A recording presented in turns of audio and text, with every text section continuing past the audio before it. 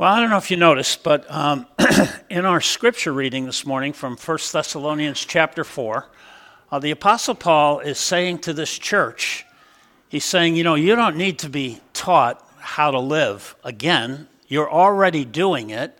But, he says, there's still room for more and more. He says, do what you're doing, but do it more and more. And then he says, and nobody has to really teach you to love one another because you're already doing that, but there's still room for you to love more and more, right? More and more, like going forward. And so this morning I thought, we've been talking, about the Lord's return, and it's been kind of technical here and there, and I thought we'd just kind of maybe take a break from that and just do a New Year's kind of thing.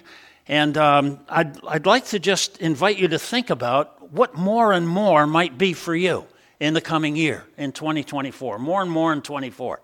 What does the Scripture mean when it says, you're already doing this and you've been taught this, but you could do this more and more? And I think New Year's is really an ideal time to kind of reflect on our relationship with God. And just kind of ask ourselves, where are we at in our relationship with Him? And just even the idea that a divine human relationship could happen, right, comes from God, starts with a God who created people to be like Himself, in His own likeness, in His own image. He made us so that we could, in fact, relate to Him. And it started with God. God created us that way, and now He's reaching out to us. The God of the universe is speaking. He's not a silent God. And I want to suggest to you that He speaks through creation. He speaks through our conscience. He speaks through the Bible, obviously. He speaks through Jesus. He speaks through other believers to one another.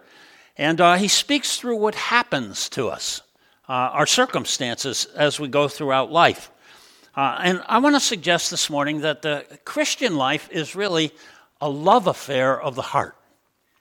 It's a love affair of the heart. It's not primarily a set of principles or a moral code or a to-do list, although all of that is there. It's not about correct doctrine, although that's the foundation.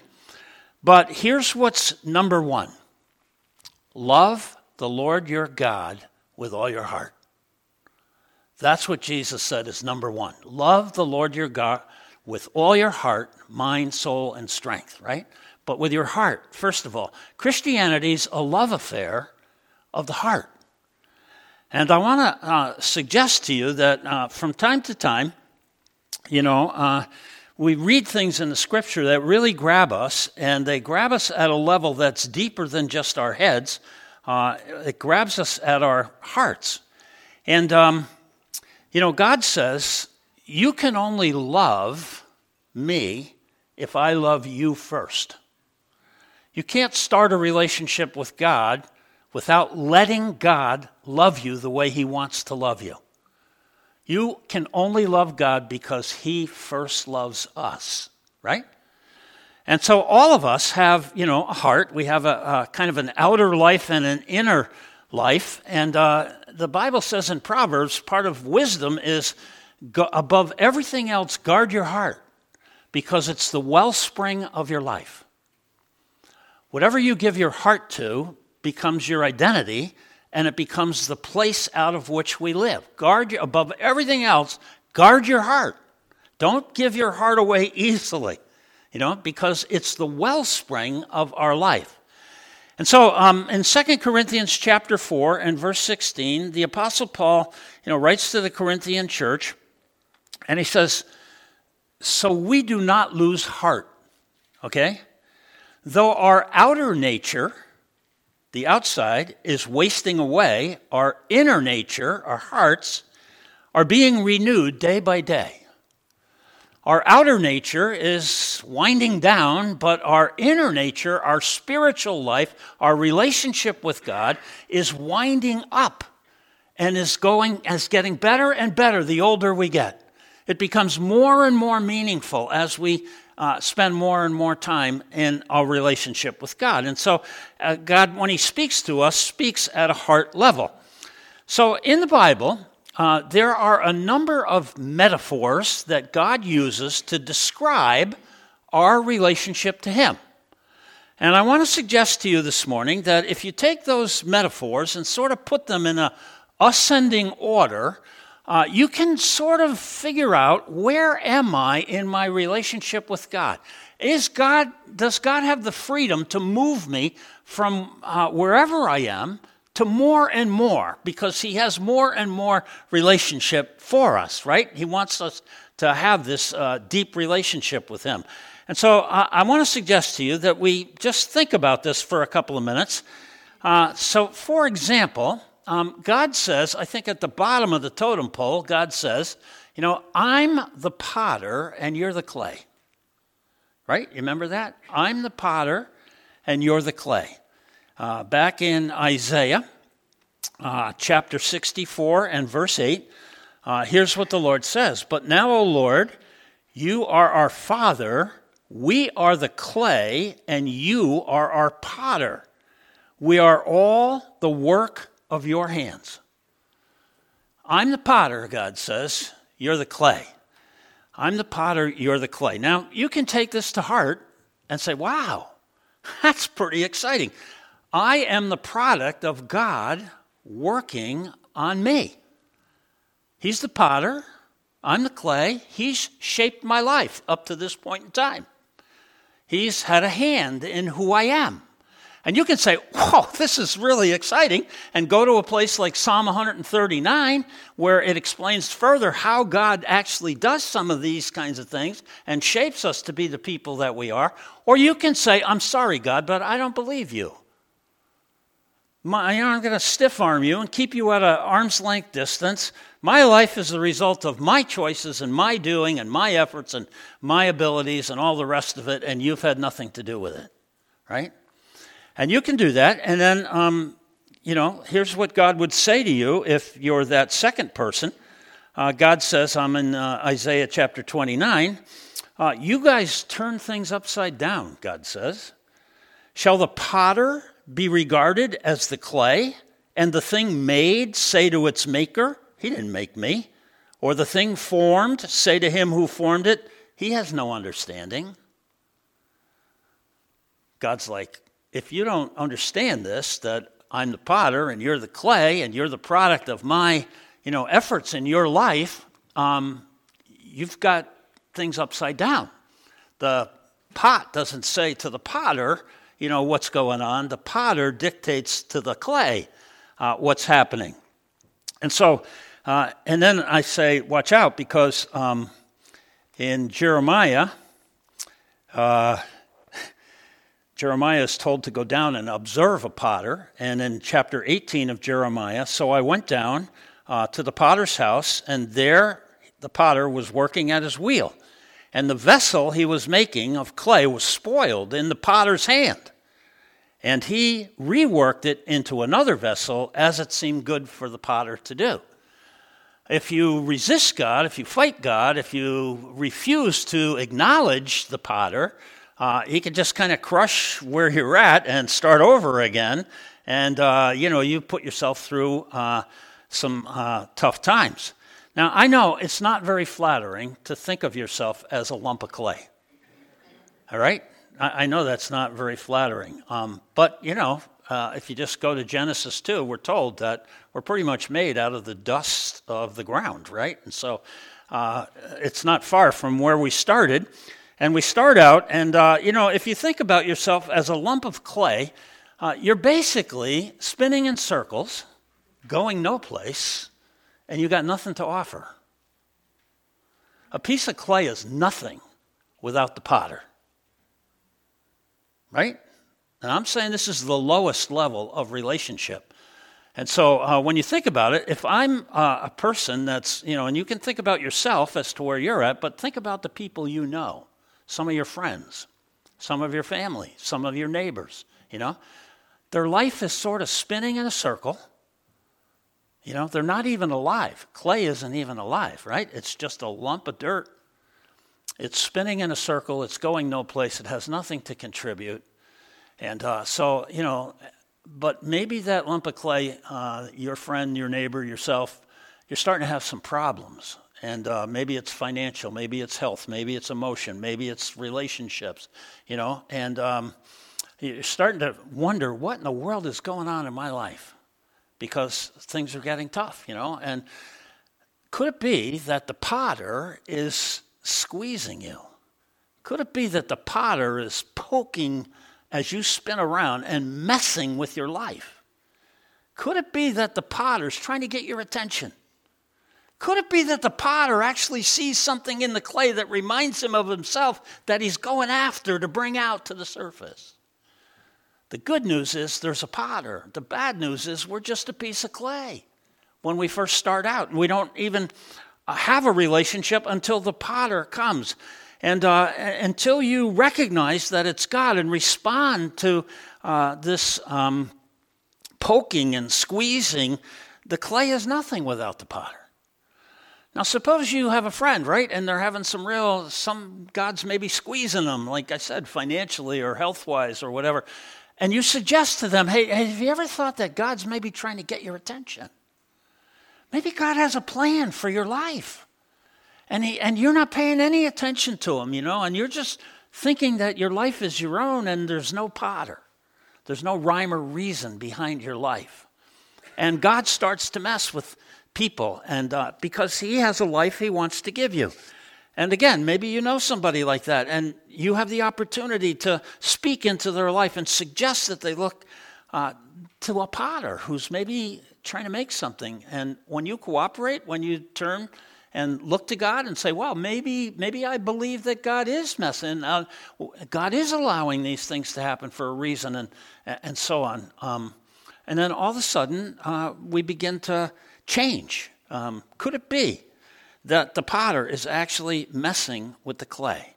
And if we cooperate with God at this level, if the clay recognizes it's God poking at me or cutting me, and if I yield to him, and if I believe that he's got a hand in my life, God starts to make something out of our life. He starts to point us in a direction. He starts to shape us and so forth. And we start to change. And our relationship with God starts to change. You might say that the next level, beyond the potter and the clay, is that God comes to us and he says, I'm the shepherd, you're the sheep. I'm the shepherd, right? We know that. The 23rd Psalm, the Lord is my shepherd, I want for nothing. Sheep at least, have some life. I mean, not much. They're pretty dim animals, right? But they have a little bit of life in them. And a sheep is not very intelligent, not very graceful, not very strong.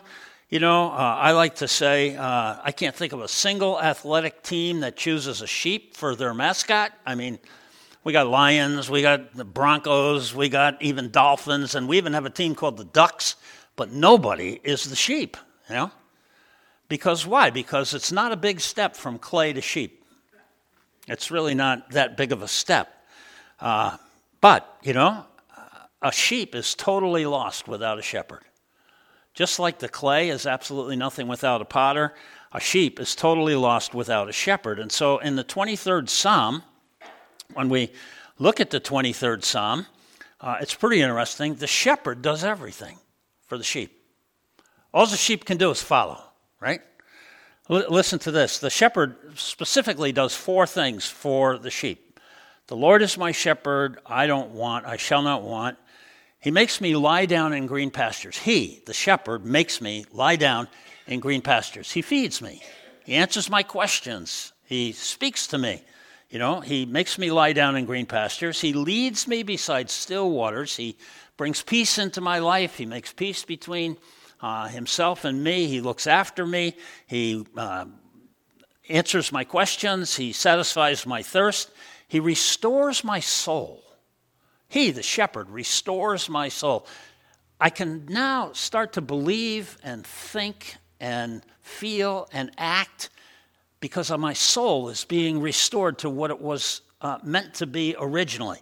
I start to come alive at a soul level, at a heart level. And he, the shepherd, leads me in paths of righteousness for his own name's sake. He teaches me how to live. He shows me which way to go. He does everything. All I have to do is follow. I'm the shepherd. You're the sheep. He has a plan for me. And I think it's so neat when you think about this, that if we cooperate with the shepherd at this level, if we cooperate with God, we get our soul back. It's a gift. The shepherd restores our soul, and our life begins to expand. Even though I walk through the valley of the shadow of death, I'm not worried about it. I don't fear that anymore. Because why? Because my life expands way beyond the 100 years or so that I'm here. All of a sudden, I'm ushered into eternity. He restores my soul. My soul is made to last forever. My soul is made in the image of God.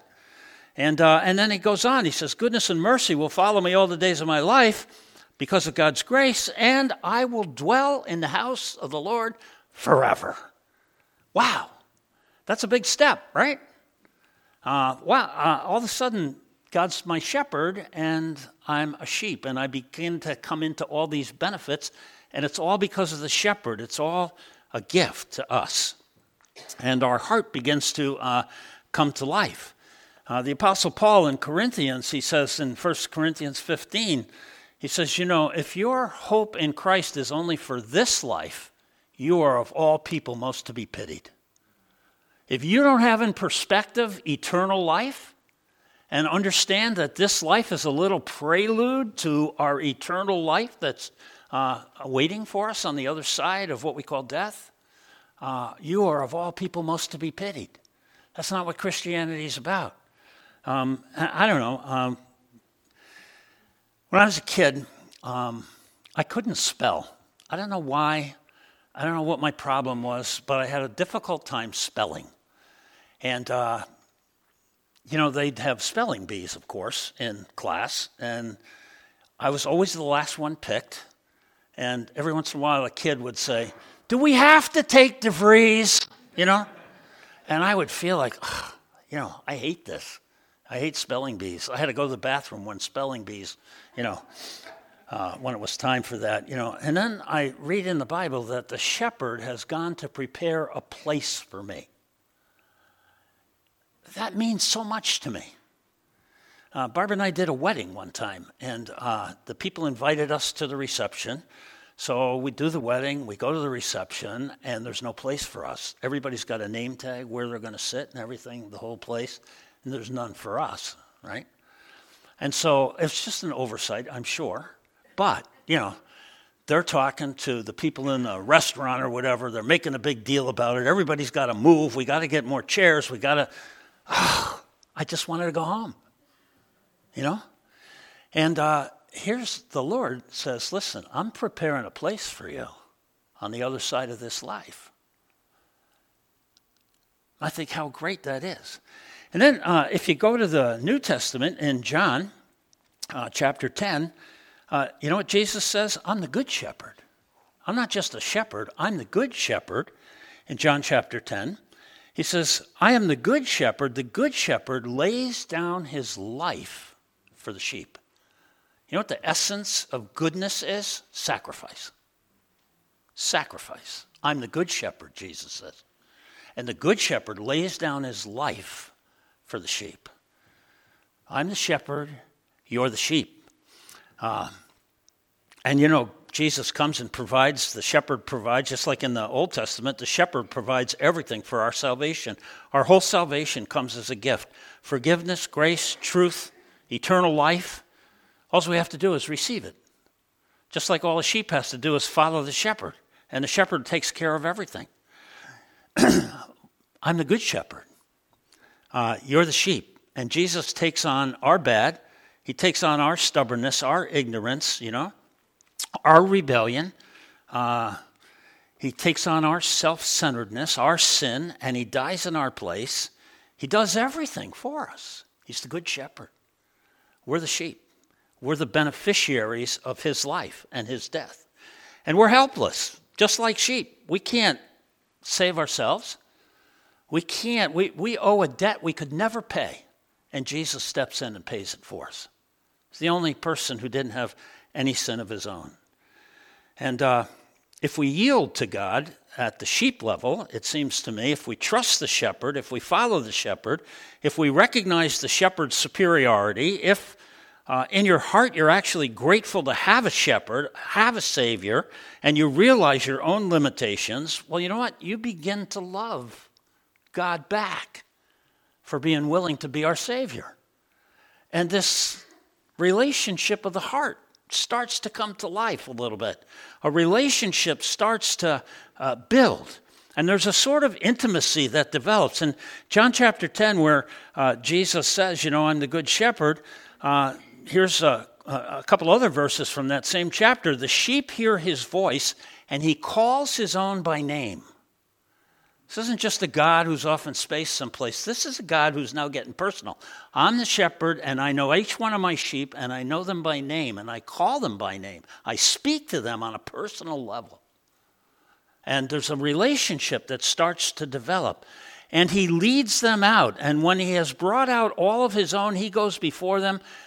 And the sheep follow him because they know his voice. There's a relationship that's developing. It's more than potter and clay. It's sheep and shepherd. And it's starting to happen. This relationship is starting to develop if we yield to him as our shepherd. Now, there's no idea of equality here. This is still God, the infinite, with us, the finite, and it's remarkable that God would want to have a relationship and make provision so that we could have a relationship. But where God's heart touches our heart, the possibility of a heartfelt relationship begins to develop. And he knows our name, and we know his voice, and we hear him when he speaks. And we're off into a kind of love story that's developing here. Somebody is reaching out to us, God, and some of us are responding and recognizing what he's doing. And it's really the story behind everybody's story. Now, I want to suggest that some people never get beyond this level in their relationship with God. They're happy to have God do everything, and they don't do anything. And they're just like a sheep, they just follow along and they just let God do everything, and God's the good shepherd, and so on and so forth. Some people never get past this level, but you know what? Stuff happens to sheep. Sometimes tragedy strikes sheep. Sometimes fear gets into sheep. Sometimes sheep get killed by animals that are their enemies and so forth. And so, and then the sheep starts to wonder, I wonder if I can really trust this shepherd. I wonder, why did the shepherd let this happen to me? Can I trust that he's actually working all things together for good in my life when this very bad thing happens to the sheep? And some people just live right there and never get past that, never make the commitment to say, I'm going to trust my shepherd. It's God. And even when the bad things come into my life, I'm going to trust that he has a purpose for it, and he means it for good for me, and I'm going to trust him. And when we do that, we grow past the shepherd and the sheep, and he comes to us in a different level, a different capacity, a different level of relationship. And when I trust him completely, I realize that God comes and says, listen, I'm the master, you're my servant. I'm the master, you're a servant. I have a role for you to play. I have a plan, and you're part of it, and I'm going to give you the privilege. I'm inviting you to come and be a part of what I'm doing in the world that's going to last for all of eternity. And I'm inviting you to come, and if we can grow into that level of relationship and realize that God invites us to join him and that he's written us into the script that he's playing out with the world that he created, and we have a part, and he's given us a role to play. And we're the servant, right? And he's the master. In 1 Corinthians, Paul talks about this in 1 Corinthians 4 and the first couple of verses. I have so many places I'm jumping around, I know. But in 1 Corinthians chapter 4, Paul says this, this is how one should regard us, as servants of Christ and stewards of the mystery of God.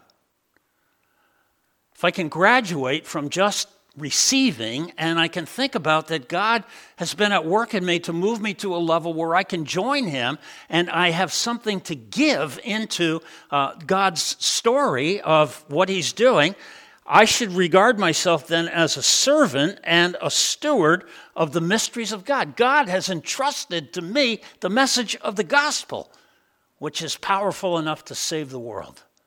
I'm a player. I'm a part. He's the master. I'm the servant. Titus, in the book of Titus, kind of the same idea here in chapter 2 and verse 9. We read this: slaves or servants are to be submissive to their masters in everything. They are to be well-pleasing and not argumentative. Do you think of yourself as a servant? And do you think of God as your master or your Lord? We talk about Jesus as Lord. The idea there is that he's the master. He's the captain of the house and so forth. And a new level of relationship. I'm a servant. He's the master. Suddenly, he's trusting me with responsibility. He's got people he wants me to talk to. He's got situations that he wants me to represent him in the midst of, in these circumstances. He's trusting me with responsibility. It's a big step from sheep to servant. And I find out when I embrace this level of relationship with God that my whole past was orchestrated by God in order to enable me to play my role that he has outlined for me. I find out he chose my parents. You ever complain about your parents? My kids do. But you know what? God chose the parents. And from that point on, I found out that God gives gifts to people and God allows experiences in people's lives to shape them and to mold them and to get them ready for the role that he wants them to play in the future and so forth. I've been equipped and shaped to play my part. And there's a new level of trust, and there's a new spirit inside, and a new confidence, and less fear, and more focus, and a new motivation. And I think of some of the parables where Jesus told the story, and he said, I'm going to give you some talents, and then I'm going to come back, and here's the possibility. You might hear me say, well done, good and faithful servant. Right? He talks about the workers in the vineyard and how they're not really treated the same way, and they start complaining about it. And Jesus tells stories about these servants. But I want to suggest a lot of people, Christians, get stuck here too. We become servants and we start working, and we just keep going. We do give everything we have, and I meet people all over the place. I say, well, what church do you go to? And they say, I don't go to church anymore. I say, why? Why? Well, when I was there was just so much to do. I just got burned out. I couldn't take it anymore. So I just left. I don't go anyplace. I turn on the TV and watch somebody so I don't have to have any responsibility. And can I suggest that sometimes when we get into that relationship with God and we understand he's our master, and a lot of conservative churches and legalistic churches and so forth lay guilt trips on people in order that, they might manipulate them to do what needs to be done and all of that kind of stuff, that sometimes we neglect to pay attention to our hearts. This is supposed to be a romantic relationship, a love relationship of the heart. And sometimes we just get so busy. It's just like in a marriage, right? You can get so busy raising kids and painting the house and cutting the grass and so forth that you don't have any time left to go on a date. And so there's another level of relationship that I believe God comes to us with. And in John chapter 15, God comes along and he says, listen, I'm the vine, you're the branches. I'm the vine. A branch is just an extension of the vine. Right? A branch is just an extension of the vine. And it's about being productive. It's about being fruitful. John chapter 15 is all about fruit and more fruit and making God happy and glorifying God by fruit and more fruit and so forth. But the key to bearing fruit is abiding in the vine, right? The key is our relationship with God. And when we get to that servant level and all of a sudden we wake up one day and we're like, something's missing here. There's no romance in my relationship with God. There's no sense of adventure that I'm a part of what the living God is doing. There's no anticipation I'm going to be in heaven someday, and we're all going to be together. And there's the excitement sort of goes out and we're just tired. We just want to go home and watch football and be done. And I don't want to talk to anybody. And all that kind of stuff. And God says, wait a minute. I'm the vine. I'm the juice. I'm the sap that will put life in the branch and produce fruit at the other end just by you being who I've created you to be.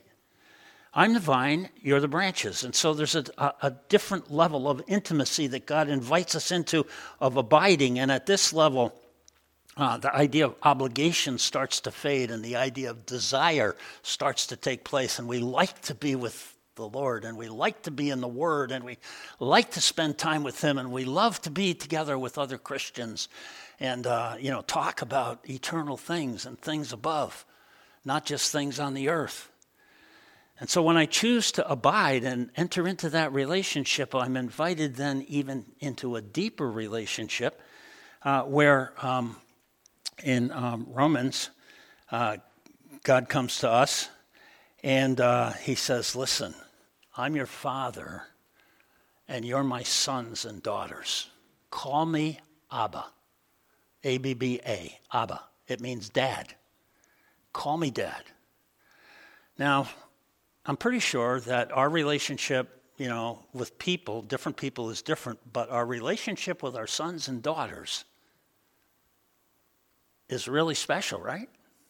It's what we talk about the most. It's like the most important relationships to us. And God says, listen, you're my kids. I love you so much. And I've got great plans for your life and so forth. You can trust me. You can feel secure. You never have to, I'll never leave you. I'll always be there for you. You're my kids. You're my sons and my daughters. Call me Abba. Call me Dad. We were in Israel a couple times, and, in Israel, you hear all these little kids run around, Abba, Abba, Abba, Abba, Abba, Dad, Dad, Dad. And, what a great level of relationship, sons and daughters. But you know what happens? Sons and daughters grow up. And when sons and daughters grow up, they're invited even into a deeper relationship. And I want to suggest this is the next level. And in John chapter 15, Jesus says this. He says, I no longer call you servants, but I call you friends. Because everything that the Father has revealed to me, I've revealed to you. Friendship is about intimacy. It's about transparency. It's about vulnerability. It's about being able to be honest and not worry that the friendship is going to go away. But imagine this, the God of the universe coming to us and saying, I'm inviting you to get past being servants and get past even being kids and become friends with God. Abraham was called a friend of God. And Abraham is called the father of all people who live by faith in God. And so this level of relationship of friendship, imagine the infinite God inviting you into a friendship with Him. Are you at that stage in your relationship? Do you think of yourself as God and I are friends? Now, it would be very presumptuous if we said that first. But if God goes first in John chapter 15 and God says, I don't call you my servants anymore. Don't think of yourself like that. Think of yourself as my friends. That's a level of intimacy. That's a deeper relationship. And that's number 6. And, of course, we have to have a number 7. And number 7, I would say to you, is the last relationship that Scripture talks about. Revelation chapter 19, God invites us to the wedding feast and says to the church, you're my bride. And the thing about weddings and marriage is that they last forever, or they're supposed to. To be an example, this one, if you're a part of the wedding feast of the Lamb, Revelation 19, it will last forever. You will be secure. You will be able to relax. You will be able to know that this God who took you from clay has made you into this beautiful bride that he's going to present to himself one day to be together in this gorgeous Garden of Eden-like place forever and ever in all of eternity. Now, I know I've presented these like a ladder, like you just move from one to the next to the next. But, we all have different areas in our life. And in some areas, we might be at different levels in our relationship with God. Like if you take the financial area of your life, you say to yourself, well, God, I have this relationship with God, but he doesn't touch my money, kind of thing. Well, it's time to graduate, So in the scriptures, when Paul writes to the Thessalonian church and says, hey, this coming year, more and more. Yes, doing great. Yes, you know how to live. Yes, you know how to love. But you know what? This year, more and more. What can I do to take the next step and get into the next level of relationship in my marriage, in my family life, in my work life, in my financial life? What's more and more mean, So 2 questions. Number 1, where are we at? Let's ask ourselves, in this kind of chain of intimacy that God keeps drawing us into more and more. He always has more and more for us, right? We're never done. He always has more for us. And so where am I at, first of all? And then second, who do I know that I could help, that I could suggest? You might be at this level, and I think God might be calling you to a different level here. And you could go from this level to that level and have an intimacy with God that will free you up to be more and more the person you are. In Matthew chapter 11, Jesus says, yoke yourself to me. My yoke is easy, my burden is light. And I think, that's how he wants us to live, with a bounce in our step and a smile on our face and a joy in our hearts that, the world reads and says, wow, what's different about you? And it's, of course, Jesus. Let's pray. Heavenly Father, we're so thankful for the Bible. And I really appreciate just thinking about these different metaphors that you use to describe our relationship with you. And I'm so thankful, Father, that you want to draw us more and more. I mean, we're satisfied with where we're at. We're thankful that we're Christians. We know that you're in the process of changing lots of things in our life, and you free us up. You give us hope. You, Father, fill us with love and security. And I just thank you for all those things, but help us to understand what more and more means. And enable us, Father, to give ourselves to you in new and fresh ways. For Jesus' sake we pray. Amen.